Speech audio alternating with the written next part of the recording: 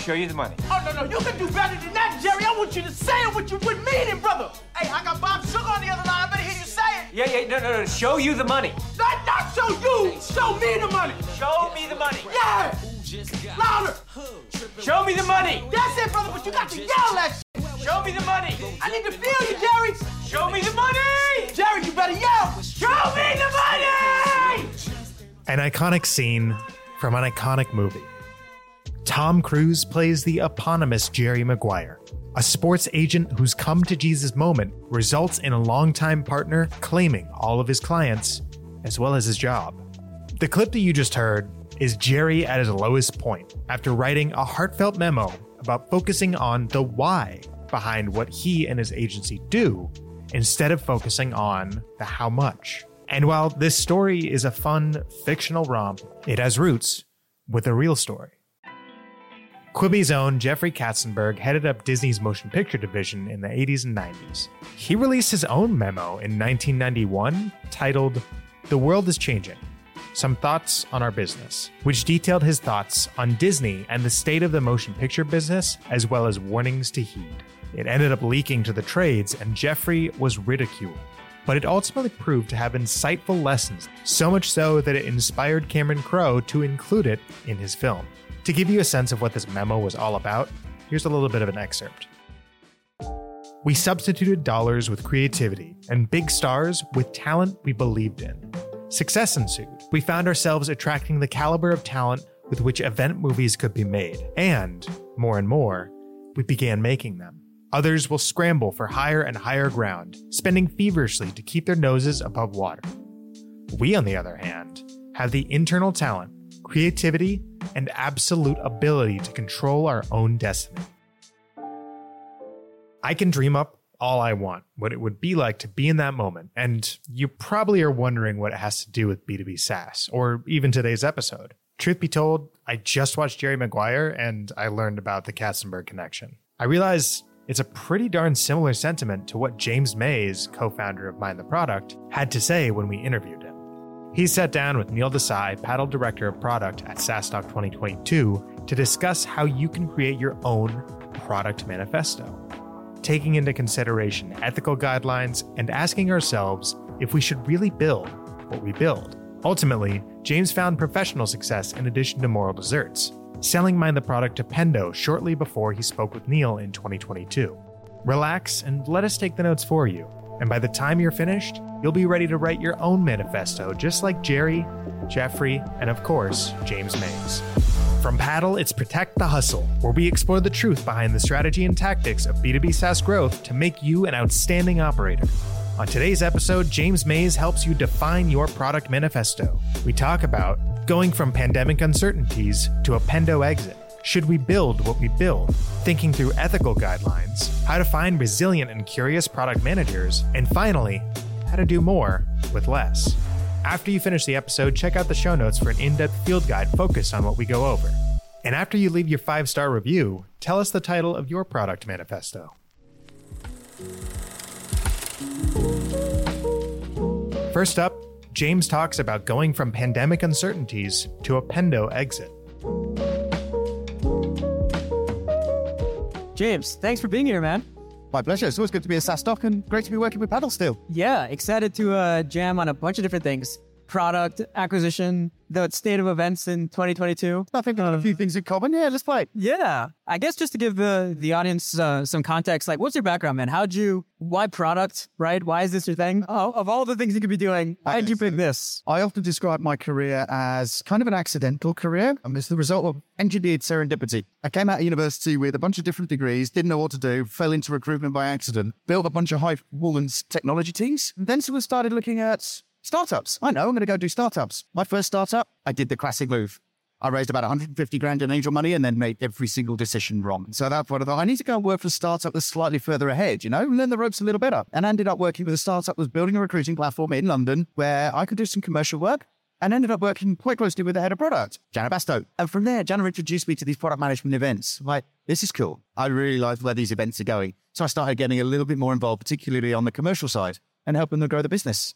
And that kind of led to me joining Mind the Products full time. And spent the last 12 years bootstrapping that to the exit earlier this year. I feel like the last 2 or 3 years have been particularly eventful for you, right? To state the obvious, we probably hit COVID, upended everything about the way you probably did your business. Walk me through what March 2020 was like for you as the world shut down, running an events company with real employees and payroll to have. Absolutely. I mean, at this point, March 2020, we were maybe 20 people on the payroll. We spent 10 years growing the business. We spent 2019 investing hard in both staff and platform.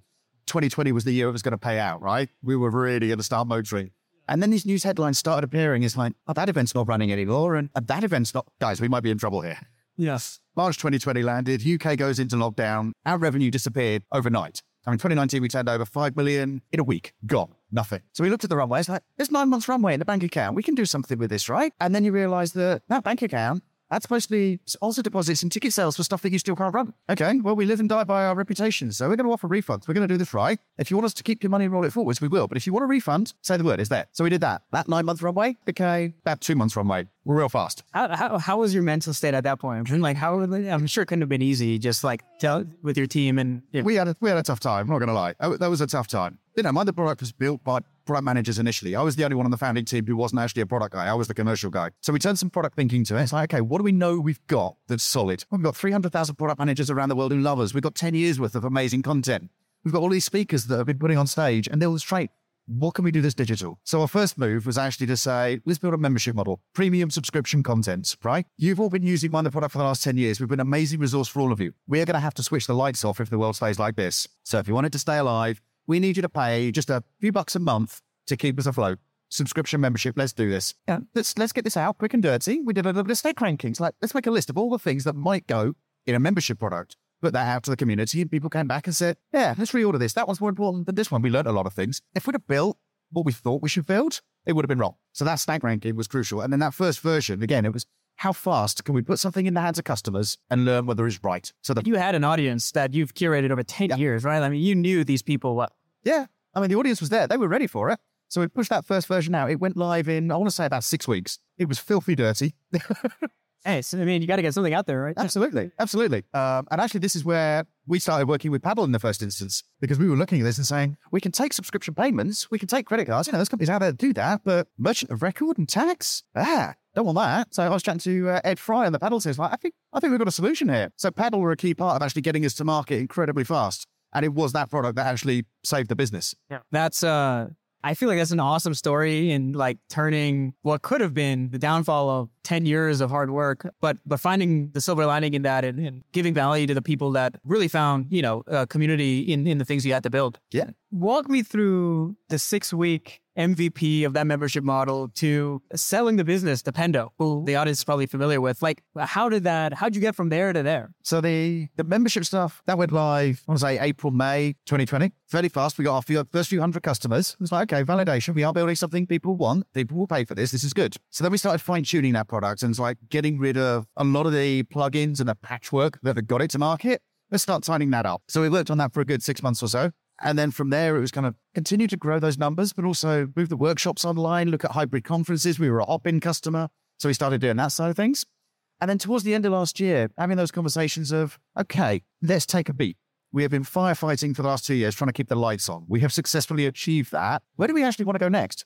We've been so busy trying to fight those fires and trying to keep the lights on that we've not had time to say, where do we want to be in 5 years' time? So we started that conversation and we kind of had a few different ideas floating around internally. But again, it's like there are only opinions inside the building. You want to get outside the building and find facts. So I started talking to other conference organizers, other training providers, previous event sponsors that we'd worked with on the major conferences. It's like, these are the things that my product does. If we look forward 5 years forward, is there stuff we should sunset? Is there stuff that we should go harder on? Is there stuff that we don't do that we should? What should we be looking at next? And 4 or 5 of those companies started turning around and saying, does this mean you're for sale? Well, we don't need to, but we've got shareholders. I mean, if you put a number down, I'm going to have to take it to the board and we'll have that discussion and see where it goes. And a few companies actually sort of, yeah, we want to put a number down for this. We want to start this conversation. Okay, let's see where this goes. And then Pendo was the one where we started looking at what their strategic goals were and where they were headed, what Mind the Product does. And it was pretty obvious early on that there's actually a really good fit there. Pendo was saying, we want to be more than just software. Whereas Mind the Product was often described as we're everything a product manager needs except software. Well, okay, I guess that fits. That's great. I feel like first, being in a place where you don't want to sell is the perfect place to be, right? In terms of an entrepreneur and really doing what's right for you guys in the long term. And Pendo has a great brand and product for product managers, and so it seems like a really good fit. How's it been so far? I mean, there's a lot of ways in which it was a really good fit. One of the things that we did early on in those conversations also was we looked at the company values to see whether we had matched there or not. And Pendo would say, we're maniacal about the customer. Mind the Product would say, the customer breaks the tie. Okay, so we're both pretty focused on customer opinion being the most important thing. We are both very, very customer-centric. That's great. Just not going forwards from there. But then you do find this, I suppose culture clash is the best way of putting it. From a Mind the Product perspective, we were a small team of less than 20 people, UK-based, and very lumpy event revenues for the most part, very seasonal. And then you've got Pendo, who are 1,000 people, US-based, VC-funded, stable subscription revenue. Very, very different operating model. Different. So yeah, there was a good sort of 6 months worth of, I would say, hard times, just going through that integration and getting those details right. But one of the things we were able to do is on a regular basis, check back in. It's like, the reasons that we did this acquisition, the reasons that we did this deal, are they still valid? Do they still hold? Are we still true? It's like, we're all good. The big picture, the vision here is still right. So it's details that we're working through. These are all solvable problems. Love it. Well, congratulations. It's first really special, and I think it's really cool to see you transition from pre-COVID to what happened during COVID, and now with Pendo, I'm excited to see where Mind the Product goes. Well, this is very much what Mind the Product is doing at the moment, and saying we've now got over most of the integration work. Now let's take a look at the next couple of years. The economic landscape has shifted since the deal was done, so that obviously has an impact that we need to think about. So Mind the Product is now having that conversation with Pendo about what is the North Star. One of the crucial things for Mind the Product over the last 10 years has been, can we stay commercially sustainable as a bootstrap business? Well, we're now part of a much larger organization, so maybe we can think differently. Maybe some of that stuff that's behind subscription paywalls, maybe we should challenge that thinking. Is that still the right approach? Or is there a different way? So keep an eye on Mind the Product over the next couple of months, and I think you'll start to see some signs coming out to market as they move through that strategic exercise and figure out what's the next most important thing. Next, James and Neil talk about, should we really build what we build? Something you and I were talking about a little bit earlier before the interview was product ethics. You've seen inside a lot of you talked to thousands of PMs over the years, seen inside a lot of product organizations. One thing as an industry I don't think we've thought a lot about is beyond what to build. Should we be building it? When to be building it? What are the sort of hard lines that define the things we're building? Talk to me a little bit about this. How do you think about product ethics on a high level, and then we can dive deeper? I think it's something that people have been raising their awareness of over the last couple of years. Like, I was having this conversation the other day. I've never typed it into my phone, but now I'm seeing advertising. Does this mean my TV is listening to me? You're starting to see a little bit of that paranoia creep in. You're starting to see some people saying, I don't like the way Facebook is influencing demographic decisions. So you start to see delete Facebook campaigns and things like that. So I do think consumers generally are becoming more conscious of it. Likewise, you see some of the things that software can do in terms of tracking your habits, sharing data, looking at the analytics. I think product managers themselves are starting to become a little bit more conscious of that and asking the question, just because we can doesn't necessarily mean we should. Are we still on the right side of the creepy line on this one? And then you see things like the abortion laws changing in the US. And if you're buying certain things from pharmacies, who is that data being shared with? Does that give any indication as to a lady in a pregnant situation where she can't be sharing that information? So I think these ethical considerations are becoming more and more top of mind. And it's something that we've been putting more speakers on stage on the last couple of years, to actually start raising those questions and have product managers thinking about this stuff. And the reason is this: doesn't matter who you talk to in software, pretty much everybody is familiar with that old Andreessen quote, software is eating the world, right? That's been going around a good 10 years now. Everyone knows that quote. I'll give you an updated version of it. If software managers are eating the world, product managers are writing the menu. You are the people that we need to influence. We don't necessarily need to tell you how to make the decision, but we need to make sure that you are considering the decision. We need to make sure that you are asking those questions. And my colleague at Mind the Product is now managing director there, Emily Tate, has one of the best framings for this that I've ever seen. What would 4chan do? That deepest, darkest corner of the internet where all the real trolls lurk. If you build this feature, what would they do? Just consider that before taking another step. And as a IC, I used to be an ICPM, now I'm leading a product team. Whose responsibility is it to kind of set the guardrails or a framework around this? Because on one hand, you don't want to micromanage PMs and these things have nuance to them, and it's a case-by-case basis. There's also a lot of other stakeholders like data teams, right? Engineering, obviously. When you think about instilling product ethics at a larger company, whose responsibility is it to kind of set those values and framework so that the team can kind of adhere to them, if that's the right way to go about it. And I think there's a large responsibility does fall to the product leader here. In the same way that as a product leader, you might have a fleet of product managers working for you, and you'll say, these are the tests that we will do. These are the ways in which we'll test confidence before we build something. These are the things that we want to understand about our ICPs before we go build this feature. But the same is true of risk, right? So if we're building these things, what are the risk considerations that we have? Are there certain steps that I expect every product manager to go through before we start work on a feature? And I think it's for the product leader to say, here are certain steps that we should always consider when we build a new thing. How might it be misused? If this thing were available to trolls, what damage might it do? And maybe it's just for the product leader to set 4 or 5 questions and say to each product manager, when you consider a new feature, just do these. This is enough for the start. I just want to know it's considered. I think to your point, it needs to be baked into the process, right? It can't just be hoping that a PM on their own volition thinks of this, because there's a lot going on, right? And so oftentimes it's hard to think before you get started, right? What are the things you need to look out for once you actually dive deeper? Yeah, and I think there's a lot of startup ethics that is about the sort of move fast and break things. Sure, it's okay sometimes for a piece of code to fall over and roll it back. People's personal safety, that's not a move fast and break things, you know? Those considerations need to be early in the process. And now, James talks about thinking through ethical guidelines. How do you think about when balancing that line is at odds with a business objective or a metric that commercial cares about? Because I think it's easy for us on the product team to say, look, we have this hard line here, but it gets complicated, right? When we have stakeholders outside of the product team. Is there an element of this that requires alignment across the company beyond just product and engineer? Yeah, I mean, I mentioned earlier that both Mind the Product and Pendo share this customer value, right? Pendo being maniacal about the customer, Mind the Product, the customer breaks the tie. I think that's one that you can bake into your company values that helps you make the right decisions. So you can weigh up any decision and say, we could do this or we could do this.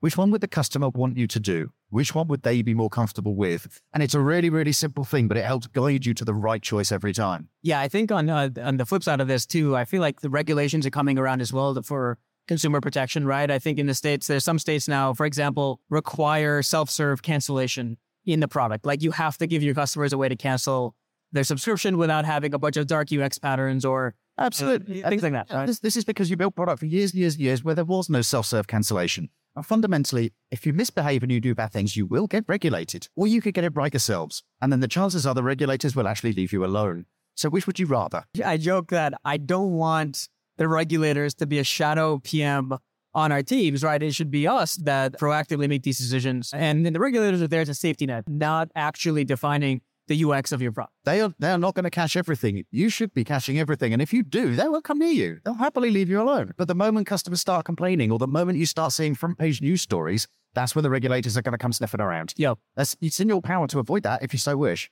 If you have a newer PM listening to this, their company tracks a lot of data, but they're not doing anything around this. Where does one start in terms of defining values around product and thinking through the ethical kind of guidelines around the impact that your product? I think in many ways, product is still a nascent discipline, right? There's a lot of companies with a very immature... It is so different that every company, right. What product really is so different. I mean, if I ask 10 product leaders, 10 CPOs, what does good product manager look like? I will get 10 different answers, guarantee you. So I think on this one, I would say start by looking at product organizations that you actually admire and then look at their values. If they've turned into an organization that you admire, that you believe does things well and holds itself to high standards, take a look at their values. What have they got that's guiding their decisions? What can you replicate from there? How can you learn from them? Now, there will be some stuff that you learn and you test it. It's like, actually, that's not quite right for us, but you started from a good place and you're then able to iterate. Are there any that come to mind as having done a particular great job of this? I think Wise, formerly TransferWise in London, our spectacular product and growth team. But again, they focus on long-term value for their customers. Again, it's that customer centricity, right? And they're a financially regulated organization, but they tend to stay the right side by having those good guiding principles in mind. I think that'll do a great job. I think one of the things I was talking to Patrick and Christian about at a previous event was this idea of this generation of the web is about making it easier for you. Whereas Paddle are driving this message of the next generation is going to be about we do it for you. And again, you're keeping the customer at the heart of that conversation. And I think if you do that, you will continue to find the right place in these conversations. Next up, James talks about how to find resilient and curious product managers. Speaking of CPOs and finding PMs, I want to transition you a little bit about how to build product teams that lead to strong product cultures, right? Given that this is still relative to other disciplines in its nascency, product means different things at different companies of different sizes and different verticals. How, having spoken to a lot of PMs, how do we find and build the next generation of PMs for this industry? I know this is a particular topic you're particularly passionate about. Yeah. As someone that works closely with a lot of like universities in my area and mentoring students and whatnot, I think it's something I spend a lot of time thinking about too. But it's hard. It's hard, and the requirements shift a lot. Product 20 years ago means a product different today. Oh, absolutely. 20 years ago, if you were a product manager, like you had a roadmap or you had a backlog. Yeah. Whereas now you also have go-to-market positioning, you have pricing strategies, you have competitor benchmarking. The product pricing is so much broader than it ever was, right? I think there's a couple of things that feed into this. First, I think there are some organizations that do a great job of defining a product manifesto. And what I mean by that is they'll lay out a statement of this is product in this organization. This is what we expect of the business. And this is what the business will expect of us. So you have those guardrails, you have that sort of those rules of engagement nicely set up. And you can go back and review that every year or whatever if needed. So you have that nice model set. It will be different from one organization to another. Secondly, I think one of the things that's become clear from the Mind the Product events over the last decade or so is there is no one right way to do product. There are probably about 10,000 wrong ways. The cheapest mistake to learn from is someone else's. So we run these product tank events that are free in over 200 cities. Go find your community, meet with other product managers, have those peer conversations, and learn from the mistakes that they've made. One of the earliest product tank events I went to, I saw a lady who was new to the audience. I was like, is this your first product tank? How did you find it? And she said something that stayed with me for the last decade as we built this thing. She said, my CEO is insane and my engineers all hate me. This has been therapy. And I can see this is resonating. Because it's especially early stage, it's a very lonely job, right? There's very few people at a company, an early stage product that have the same vantage point that you do in between the leadership, engineering, your commercial teams. So getting a community of other PMs around you is very therapeutic, and just learning from others on how they approach similar problems. Yeah, absolutely. Yeah, we're all in there. One of the other conversations I get asked on a fairly regular basis is like, where do I find new PMs? Where can I find, and what are the most valuable attributes in new product managers? So I've been working with a few companies on this recently, and something that seems to be resonating and working well is you start talking to your engineers and ask them who they know in customer success. Yeah. You find a customer success person who cares enough about the problem to go talk to engineers, is not afraid to start beating the engineers over the head to find a solution. There you have a customer success person who has all the makings of a product manager. And I would say the two most important personality attributes are probably resilience and curiosity. So you just found a way to identify somebody in your organization who demonstrates both of those. I couldn't agree more. We have a couple of great examples at Paddle of folks who used to do CS that have transitioned to product. And I think of all the traits of PM needs, some of the things are easier to coach and train than others, right? And I think CS being on the front lines, they're immediately product experts, domain experts, talking to customers all the time, right? And so to your point, right? That's such an underrated way of recruiting new PMs, especially in a scaling organization. Absolutely. Most of the product people that I know, that one of their biggest challenges is actually getting enough time talking to customers. You get somebody from that background who feels really comfortable with that, really knows your customers, really understands their context and their problems, what they're trying to achieve. And now, James talks about doing more with less. Where do you think, we talked about how product is getting more complex as a role, as a discipline. Where do you see this going in the next 5 to 10 years? As tools become more sophisticated, data becomes more sophisticated, do our roles become even narrower in scope? Is it something else? There's a lot of like memes and jokes about big tech PMing these days. What is any trends or patterns you think our field is kind of transitioning into? I think the current economic climate is actually going to lean quite hard on product managers in one particular area. Fundamentally, there are two ways to add to a company's bottom line, right? You can either make more money or you can spend less. Those are the only two things that are going to affect your bottom line at the end of the year. And a lot of product managers a lot of the conversations that I've been involved in over the last couple of years is people focused on product-led growth. Let's grow the revenue. Let's find new customers. Let's upsell. Let's cross-sell. Let's reduce churn. Well, they're all good, but there's other great things that product can do too. So I was talking to a customer a couple of weeks ago who said, we've been digging down in our product analytics recently. There's one particular feature that costs us an absolute bomb to maintain. We spend about $200,000 a year on this. And we realized the usage looked kind of weird. So we started digging into the analytics a little bit more, right? And then they realized, well, actually, no, this feature is still used. I guess we have to keep it. People do still go in there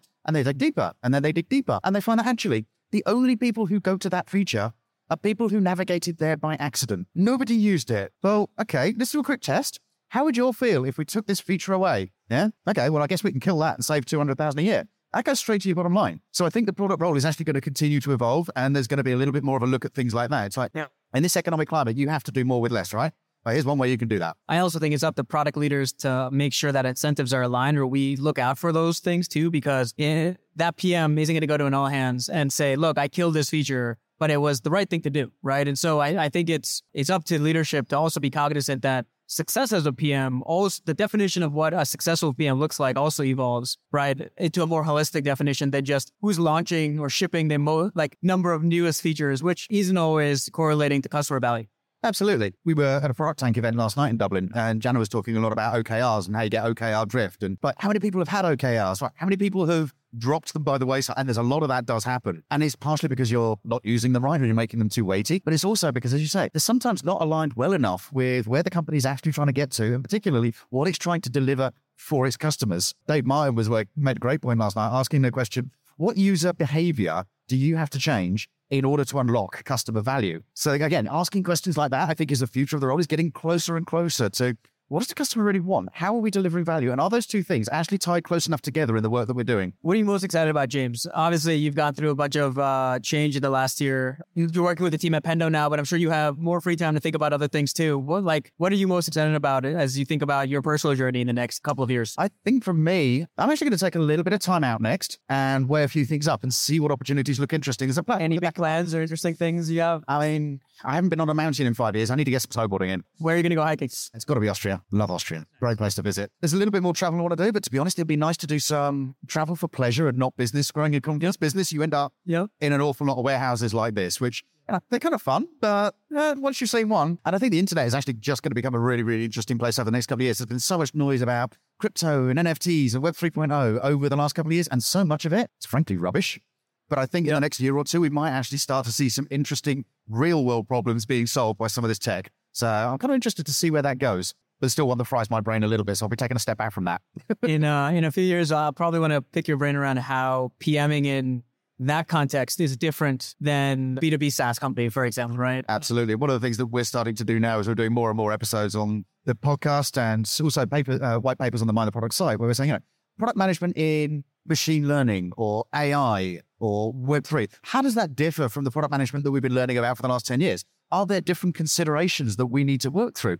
Absolutely there are. So part of Mind the Product's future is actually providing those primers and saying, as a product manager, some of your core skill set is highly transferable. The ability to talk to users, the ability to do discovery, the ability to talk to engineers, the ability to frame problems and help them propose solutions. But some of it is actually different. The long-term implications of an AI engine that can rebuild itself or rewrite its own code and make itself opaque to you, that's a very different set of risks. So there are some areas where we need to start providing those primers and say, if you're a product manager going into one of these newer areas, these are some of the considerations that you might want in mind. If, just to wrap us out, James, if folks listening to this want to find more about you, more about Mind the Product, where can they go? Where can they? I'm LinkedIn and Twitter. I'm super easy to find. I quite like chatting. You'll find me easy enough.